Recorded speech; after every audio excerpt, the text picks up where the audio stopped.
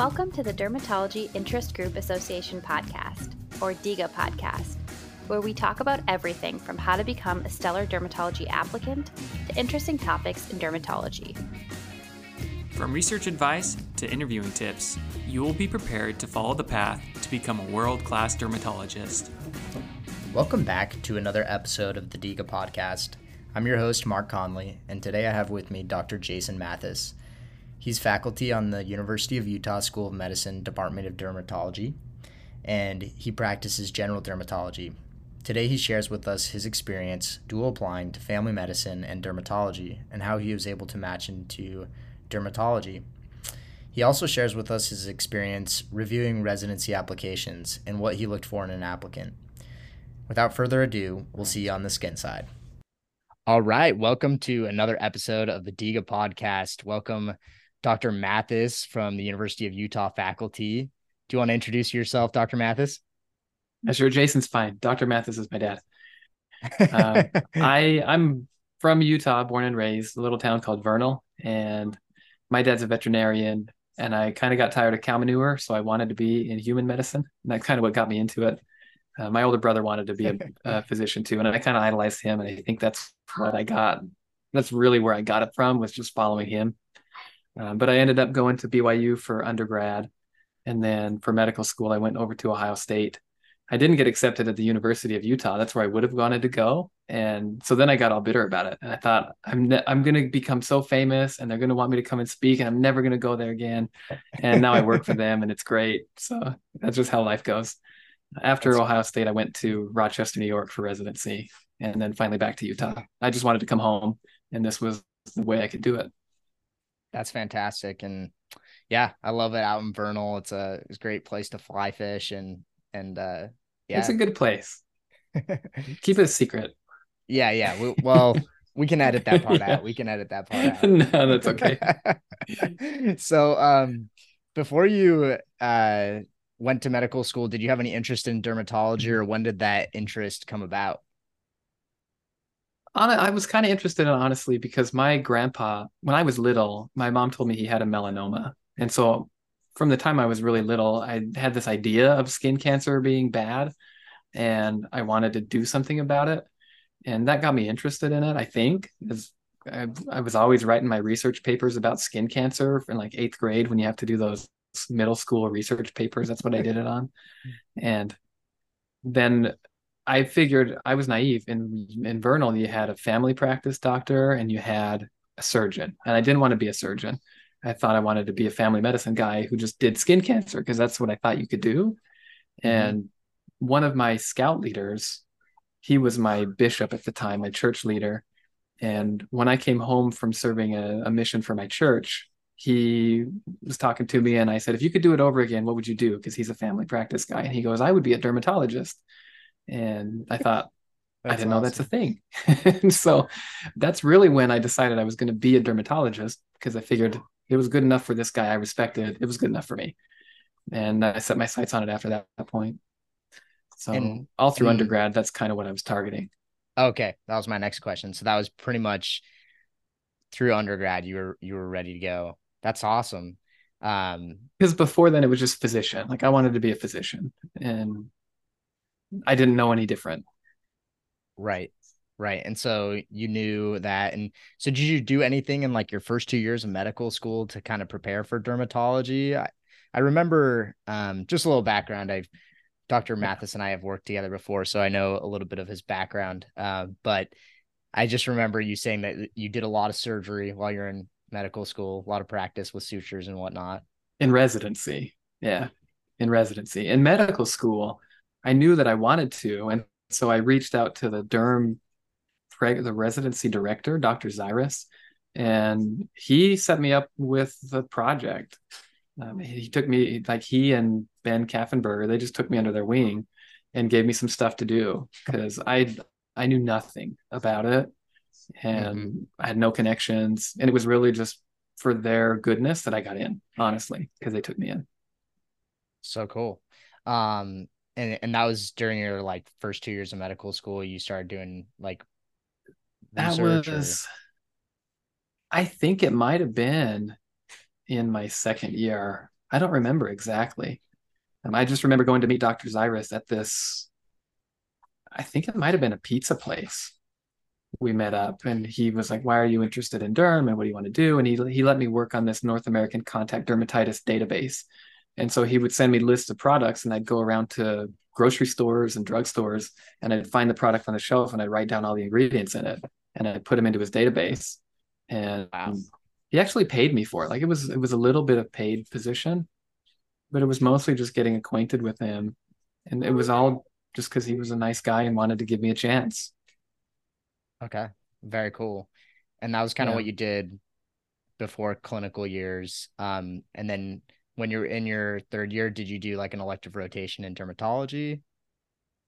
I actually didn't. I looked at this prompt you gave me here and I thought this is going to be a really short or interview for you because I didn't have any money. And in third year, when most people do them in third year, right? Or is it fourth year now? Because third So year like you're a applying. yeah, like It's away been a while. rotations usually third year, and then like outside of Yeah. your core rotations, typically people will Hmm. do them like your like an elective rotation at your home program or at a community dermatology Yeah. office. I did my elective with Ohio State and just did the regular elective that they have available to dermatology. And my wife was pregnant throughout end of second, beginning of third, and we just had a baby around the time that I was supposed to consider doing these away rotations. But I had no money. Like nobody has any money unless your parents are rich, which mine were not. And so we had taken out maximum loans that we could just so we could get by. And I had Yeah, nothing to spend on away rotations. So if you don't have money, you're screwed. You just can't do it. And right, I think that's the real scenario for most people. The ones who do away rotations, honestly, they're already kind of ahead in life. right. Yeah, yeah, and I mean that's pretty incredible. So you didn't do any away rotations. I couldn't. How could you do it? Most Right, people right. can't do it. Yeah. Yeah, And no, even if and for a lot of them, if you do have opportunity financially, sometimes you still have luck finding somebody that'll take you in. right. No, yeah, I've heard that. I know my brother, he's in ophthalmology and he had trouble just like finding programs that Yeah, he it can be wanted to tough. go to and that he was interested in. So, yeah, no, that So makes a lot of yeah, sense. I wanted to do them, but it wasn't a realistic of opportunity for me. Hmm. And was that the elective that you did at Ohio State, was that helpful for you or to get like a Oh, letter of definitely. recommendation? Yeah. You should always try to do in a rotation somewhere. I know some places won't have a home institution, and it seems like if that's the case, the best thing to do is to talk to your medical school administrators or counselors because they may have connections at other schools where they have sent previous students, and you can say, "Hey, what do people who are interested in this do? How can you help me work this out?" If there's no local department for you to do it with. Right. Yeah, yeah. I know you definitely have to be resourceful during that time. Hmm. So something I remember correctly when we worked together, you had mentioned that just because of the competitive nature of applying to dermatology that you applied to dermatology and family medicine. That's Yeah, correct, right? yeah. Cool. And I know that's super common. Like a lot of people applied to both internal medicine or family medicine and dermatology. Um, can you kind of walk me through that process and what that looked like? That was mostly just because I hadn't done the things that most people feel like they have to do for derm. That's a whole separate aside of what people feel like they have to do and how I feel about those things. But I hadn't done a ton of impactful research because I don't have that skill set. It wasn't something I'd ever been trained in. I hadn't done an away rotation. I didn't have any connections because I just a nobody from Vernal. Um, Right. and so, and I had no money. And so I thought, if I am done with medical school and I don't have a job, that's worst case scenario for me. I had to have a job. And I thought, I want to be a dermatologist, but in the end, I'm still a physician and I can do any job if somebody will teach me to do it. And I thought, if it's not going to be derm, I suppose I'll just do family because then I know I can get a job anywhere in the world, anywhere in the country. And then I could go home and we could be near family and I have my job and we'd be happy. And that was mostly what it was. It was just I was determined to have a job when I was done. Yeah. Yeah, no, and it's a great way to like, hedge your bets. I think a lot of people are interested in doing that. So, Yeah, um, and the application was super simple. I mean, you just selected it. I used all the same letters of recommendations for dermatology for my family med. I didn't alter them at all because I figured if they see I'm applying for dermatology, they'll know I'm a serious applicant and they'll probably be fine with all these letters. Like if they're good enough for family or if they're good enough for derm, they're probably good enough for family. And I don't disparage family in any way because that's a super tough job. But I just figured because of the way that the match has been competitive, if you're competitive in this specialty, you're going to be competitive in any specialty. You could just scratch family out and say internal med or radiology or whatever. For some of those higher competitive ones, you'd probably need to tailor your notes or your application letters, but that's not what I did. And I got interviews at family medicine positions here in Utah, and I attended those, and it was very simple. okay, very cool. And I mean, that's super nice that you didn't have to like really alter anything. And were all of those letters from dermatologists? Like, Mm-hmm. Yeah. okay, super cool. And so, how many uh how many programs in each respective specialty did you apply to? In dermatology, I applied to everything that was not on the East Coast because I wanted to get closer to home. And we'd been moving gradually further and further away from Utah, and I've been trying to get back ever since I left. And so Yeah. I just took everything that wasn't on the Eastern Seaboard and said I'm applying there. And my wife looked at the map and she goes, "Well, you didn't apply to Rochester." And we'd gone up to Rochester to visit Palmyra, which is a historical church site. And so we'd gone up there and she's like, "It was pretty up there. You should apply to Rochester." And I was like, "Oh, fine. It's in New York." And I didn't want to go to New York. And that's where I ended up. And it was a great program. And so it's just a lot of little dumb luck things that connected for me. That is so ironic that you were trying to head back west, but you ended up further east in Yeah. New It's York. the way, it's the way. And it was the best thing. Yeah. Yeah. Upstate New York is beautiful, so Yeah. I that miss it. worked out. It's probably cooler up there than it is in Utah in the summer, so Oh, yeah. and then is there anything you can tell us about like the Rochester program, like how you think like you ended up being a good fit there, like how they ended up choosing you? I I don't know. I didn't have any insight into their specific application cycle that year other than I interviewed and I thought that I hit it off with a few of the people I interviewed with, and then I ended up there. In reality, they may have gotten stuck with me as their last choice. I don't know. I'll never know because they're not going to tell you that. Right. But they were my top. I put two Texas schools higher than them because I wanted to be West, and I liked Rochester the most, but I put it third because I just wanted to be West, and I still ended up at Rochester. Oh, that's cool. So you ended up Yeah.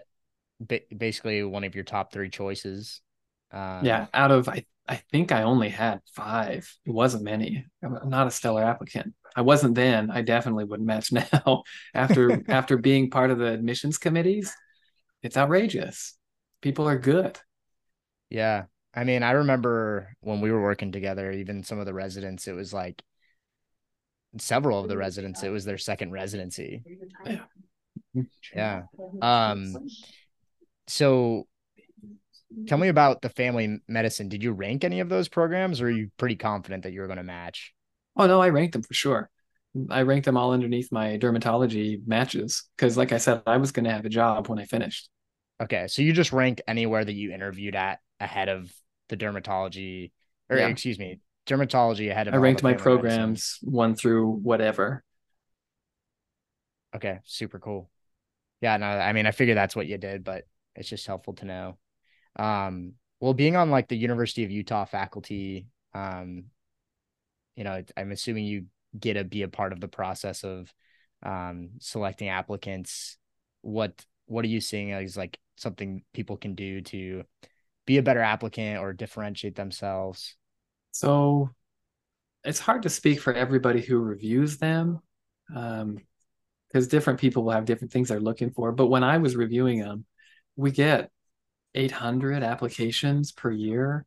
And Mm-hmm. so they farm them out and they would divide them up into faculty members, and we would each review a set number of applications and then choose our top two, I think it was, out of 15 that we were handed. And it's hard to look at all the stuff. the ERAS applications are not easy to look at because every school has a different grading system and the reports all look different and the clerkship grades all look different. And so what I ended up doing, and there's like 100 things of volunteering and research activities and other activities that people have done and put on their applications. It's just impossible to look at them and say this person is the one I want. And so truthfully, what ended up connecting me to a person was their personal statement and letters of recommendation. And I figured as long as they had passing grades, I would look at the things to make sure they didn't have any red flag grades, like they failed stuff or a really bad clerkship review.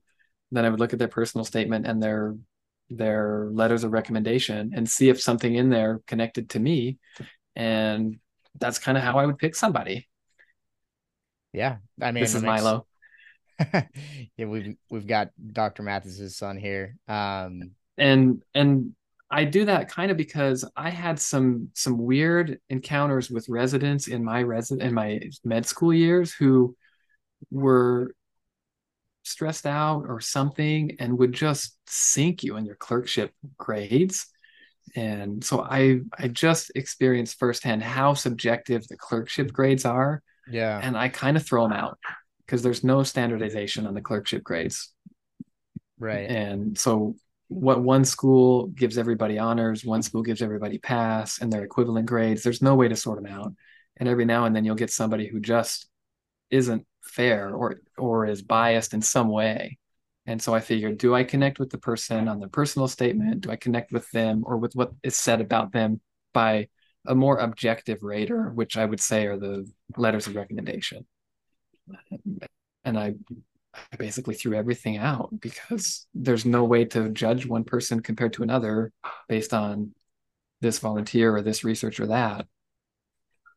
Yeah, and especially, I mean, probably dermatology is kind of a small community. I feel like you might know some of the letter writers, and you can attest to their character and their opinion. Yeah, you do. And that's another funny thing you bring up because you'll get some people who have applications and they've gotten these really, really well-known personalities in dermatology, and the letters are always the same. From these major people, they'll be like, this is the most prepared, most capable student that I've ever had the pleasure of working with. And I would take them in a heartbeat. All the letters always say, like, I would take this person in a heartbeat. And so it's hard to distinguish on those. I almost valued the highly respected letter writers less because I sort of viewed them as a letter farm. Like I knew students were going to whatever personality at this major university. And I just knew that they must be like 30, 40 other letters of recommendation out there from this specific physician for multiple students. I kind of liked the ones better that were from local people who you knew had worked with them for a while and had a better feel for them rather than famous dermatologist fill in the blank. Right. Because I felt like those were more sincere and more impactful to me from an unknown letter writer. I maybe that's my small town outsider outlook coming into it, but I've always felt like an outsider in medicine because I didn't have any of these connections and no ways to make them. And so I never really liked it when I saw those because I felt like Yeah. they weren't as genuine as small town doctor writing notes for small town person or just people who didn't have as many connections and couldn't make them. Those are the people I connect with probably because that's who I am. Yeah. Yeah. And it's like you definitely need that voice in medicine and like at the U. I'm sure like that's why they have you on there Mhm. as faculty Well, amongst many other reasons. so Is there it's I'm anything not I'm not saying I do it perfectly, and everybody's doing it a little different, I'm sure, but that was my insight. So I'd say spend a lot of time on your personal statement, spend a lot of time cultivating good relationships at your home institution so that you can get a sincere letter because the people that read them, I think, can feel when it's sincere or when it's boilerplate stamped on there. Yeah, yeah, I hear that. Um, I mean, I remember getting letters of recommendation for medical school. It's an interesting process for sure. So, Mm-hmm. Yeah. um, Is there anything you feel like the University of Utah as a program itself is looking for? I mean, you might need to talk to Dr. Hole about that, but Yeah, that's definitely something to talk to Dr. Hall or Cipriano or Duffy about. They've been heavily involved in the residency program and directions. Um, they do a lot of they spend a lot of effort to make sure that we try to check our biases before we review applications, and we do those implicit bias association tests to try to make sure that we recognize what we're biased towards or against, and so we can be more cognizant of that while we review applications.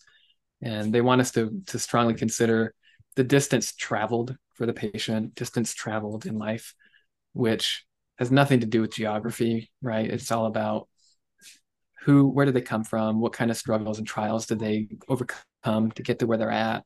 Or did they not have anything? Was it all just handed to them on a plate?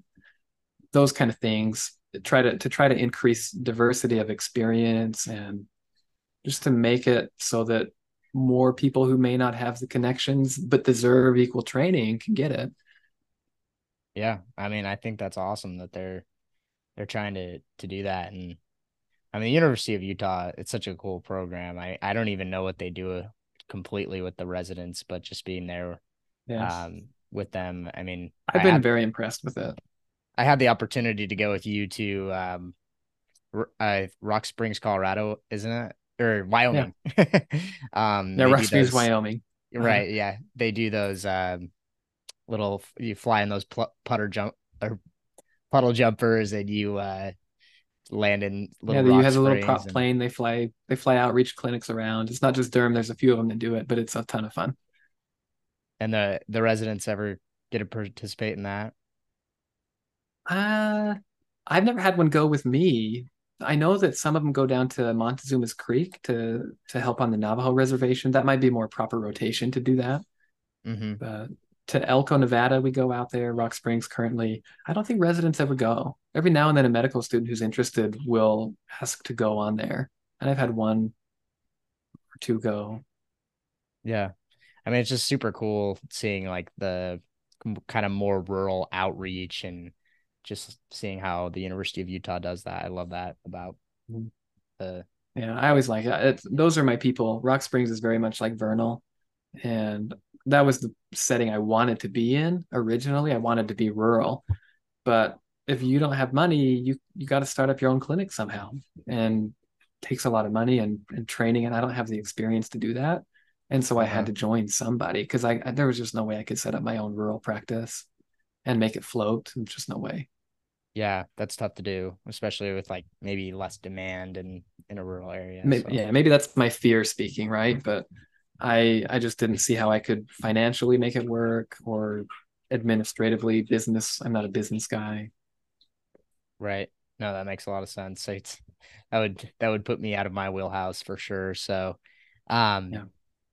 well, is there anything that you would like to add just as advice for future applicants to dermatology? Oh yeah, you had some other questions on here that I think I can help with out. So audition rotations, regardless, internal rotations, you said what kind of tips do you have for being successful, or what do residents and program directors appreciate in med students? Um, I think the most important thing is to be interested and engaged. It doesn't like you don't have to be asking 1,000 questions to show that you're interested in it, but you should at least try to catch on to something that is done through the day and then ask a question about it just to show them that you're thinking about it. If you see a patient with acne and they're putting them on Accutane and they talk about all the side effects or this or that, you could say, tell me a little bit more. How often do you see this side effect, or how much do you worry about this side effect? Or um, I mean, that would be a good simple way just to show that you're processing it and trying to learn it. And I would usually sit down. This is probably the most important thing you can do. But when I have somebody come in and I've never met them before, I usually sit them down and say, "What are you hoping to get out of the rotation with me? How involved would you like to be? Do you want to try to see someone on your own and staff with me, or just follow me?" And I have had, I think, one person say, "Oh yeah, I want to try to see a patient, try to staff with you," and that was impressive because everyone else takes the easy out, and they're like, "Well, I'll just shadow with you." Except for the visiting medical students, the ones who are visiting are serious about getting in and they know how to work it because they've probably been coached a little bit. And so they'll say, well, I want to staff these people with you. And so I think the most important thing to do is just before the day starts, try to get them for like 5 minutes and say, I would like to get these things out of the rotation. Can you help me do these things? If you ask for help, people seem to like you a little bit more, because then you're sort of implying that they're an intelligent person, that they can help you out. And so it's a sneaky way to butter up people without being a butt kiss about it. So Yeah. just, and not asking for help on everything, but like saying, can you help me get better at staffing a patient? Can I staff a patient? Can you give me feedback on it? Ask for feedback at the end of the day. Say, what did I do better? Or what did I do poorly? What did I do well? What should I work on? And that will seriously impress people if it shows that you're thinking about it enough to want to get better, and you'll ask them for help, because then they'll say, oh, they don't think this, they don't feel it, but I think, or they don't say it verbally, but I think they feel it. They're like, they respect me. They think I'm a good person. They think I'm a good doctor. They're asking me for help. And that makes them feel good about themselves. And then they're going to want to help you. And it's one of these softer skills that I don't think is taught in medical school, but people that are successful have figured out of how to make people like them. And I think that's one of the secrets.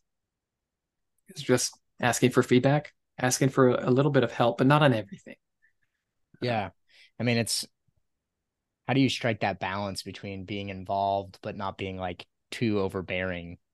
Because I'm sure you probably have a student that it can be a little bit too it's not as overbearing. fine of a line as you think it would be, because maybe it is, but there are sometimes I get a student or a rotating resident, and I go to do a skin exam, and they put gloves on and they stand this close to the patient. And I'm like, no, you don't put gloves on unless I invite you to put gloves on. Right. Don't stand so close to the patient. If I'm looking through the patient's scalp, you don't need to get up and look in the scalp with me. Like, if there's something interesting, I'll show you, but stand a comfortable breathing distance away from the patient and give them some space. And be ready. Well, it's okay, but just be ready if they want you to help or they want you to look, because they'll call you over. You shouldn't stand in the corner on your phone. You shouldn't have your phone at all. Like, when you're at an away rotation or you're in a derm rotation or any rotation, your phone should not be visible ever, just ever, because that will sink you real fast. The times I've been least impressed with students or rotators, they pulled their phone out and they're looking at something, and maybe they're looking something up, but when you're the attending, you don't know what they're looking at unless you said, can you look this up for me? So that would be a really big red flag. If someone pulls out their phone and they weren't asked to do anything, I would say, no, they're out of here. Yeah. And I've heard that before. And I wonder too, like, if, I mean, I can imagine it could be helpful to also like be helpful to the staff, like, being somebody who was a medical assistant in dermatology. Like, I mean, there's a lot of ways that you can help the physician, and sometimes there's a lot on like the medical assistant's plate. And if you could kind of help set up a biopsy tray, like, would that be helpful? That's huge. So along with sort of debriefing with the provider before the clinic starts to figure out what the expectation for the day should be and what you can realistically do and expect. That way you get those questions out of the way early. Like, I'm not putting on gloves unless you ask me to, or I'm not going to stand up and touch the patient unless you invite me to. Those are things that you should just get out of the way. And I think they'll be impressed if you ask. Say, how involved should I be during the exam? Where would you like me to be so I'm not in the way, so you're not trying to dance around them as people move around? Just clarify all of the awkward points so it doesn't come up. And then do the same with the staff and say, teach me the general flow of a visit so that I can function in your place for a visit if I need to. Like, help me learn how to set up a biopsy, how to process the biopsy, because that's always really impressive too, when a student comes in and they watch me do one biopsy, and then the next 10 visits, as soon as I say biopsy, they've got everything set up and they've got it already. That just shows that they're there to work and they're willing to do whatever menial task it is. I'm never going to ask them to do that stuff, because you don't want to scut work somebody. But if they're willing to do those little things without being asked, that's somebody you want to work with. Right. And especially if they pick up on it without being asked, that's even more key. Yeah, So totally. And I mean, I that's something imagine that you like, can preempt.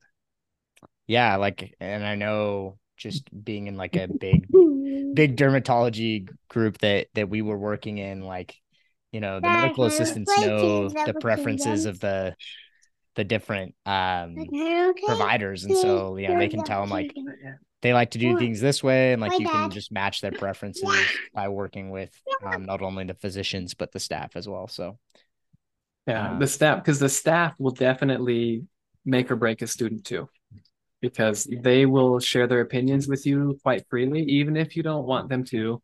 I'll sometimes have a student come and they seem fine to me, and then the staff is like, I am so glad they're gone.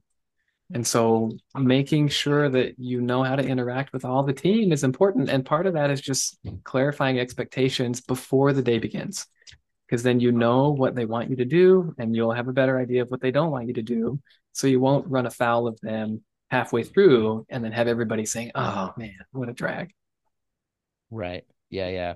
Makes total sense. I think we've all been Yeah. there before too, when And when yeah. it doesn't work out well, and it's so um but when it does, it's really fun. So Mhm. um anything else that you would like to add? That was really good. Uh, so tips for getting more hands-on. I think the tips for getting more hands-on is just again setting up expectations beforehand and say, I would like to get a little of experience doing these things if that's okay with you, if we get a chance. So biopsies, I'll have people do biopsies with me if they seem interested in it. So if they express interest in doing it, then I'll set it up and I'll teach them and we'll do it together. And then it's more fun for me and it's more fun for them. But the ones who are like, I just want to shadow, I'm not going to give them anything to do because they didn't express any interest. And they'll learn what they want to get out of it. You get out of it what you put into it. And most of that's setting up expectations. I think Other it's things great. you said, do you have a dermatoscope? No, I didn't have one during medical school. You get one in residency, of course, as a derm resident, because that's what you're learning. But in medical school, it's not going to do anything for you besides make you look like a tool. Because who's this med student that already bought the supplies that they need? Bruce Smoller is one of the dermatopathologists at Rochester, New York, and he always would said, a fool with a tool is still a fool." And just to go back, he would always say it in reference to immunostains for pathology. And he's like, if you don't know what you're looking at or you don't know what you're going to do with the result, you shouldn't generate the result in the first place. And so, as a medical student, having derm light, you just don't need to do that. Um, Mhm. that'll draw another line a little bit between haves and have nots because they're expensive tools. And Right, I mean, a cheap one is like $400. right. Uh, do you do research on derm electives? If it's an opportunity, that's another one I was never good at. Again, my program took me in and they gave me stuff to work on, and I sorely think that's the only reason I got in. It's because Ben and Dr. Zyrus took me in and said, "Here's this project you can help us with." I had no idea what I was doing. Um, and I think a lot of medical students are probably in the same boat, unless they're significantly more prepared than I was, because I went to undergrad to med school. I never did any research training. And I hate that research and those kind of things are so heavily involved in derm because most people are not going to do those things. And so that's another reason that I kind of threw them out. I figured everybody does case reports, everybody does projects. I don't even care about that. What I care about is, do other people think that you're good to work with?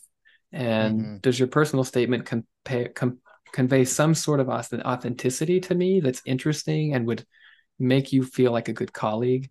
Because everybody who goes through med school is capable. I think everyone's capable. You got to find the the way to be yourself and be authentic and present that in a way that is going to make other people want to work with you too. I love that. Everybody just wants you to be yourself. Yeah. And I think it's great that you are like so accepting of just people who don't have as many opportunities, and it's just good to hear that because sometimes, it does kind of feel like it's just hard Like I said, to. probably more so. I probably weigh more heavily on the people who they look like they worked hard and they did what they could and they did as much as they could with what they were given. That's who you want. Right. Yeah, absolutely. Well, I so much appreciate your time on here, Dr. Mathis, and Is there any way you would want people to reach out to you or just reach out through the podcast? Oh, yeah, if they wanted to, they could email me at my university email. That would be fine. It's just jason.mathis@hsc.utah.edu. I get a whole bunch of spam things from there anyways. So if other people want to email it, I get random emails from people sometimes, and it's always a pleasure if I can help. If I can't, I can often direct you to somebody who can. So Yeah, you've been very helpful to me, so I appreciate it. Well, appreciate you again, Dr. Mathis. yeah, I don't know if this is useful to anybody. Like I said, I don't think I would match now, just looking at applications, unless there's somebody out there like me who would judge it kind of like I do. Well, let's hope there's more people like you out there. Yeah. Thanks again. Thank you for joining us on this episode of the DIGA podcast. We hope you enjoyed. Please send us any questions or comments to derminterestpod@gmail.com. This podcast is not intended to be a substitute for professional medical advice, diagnosis, or treatment.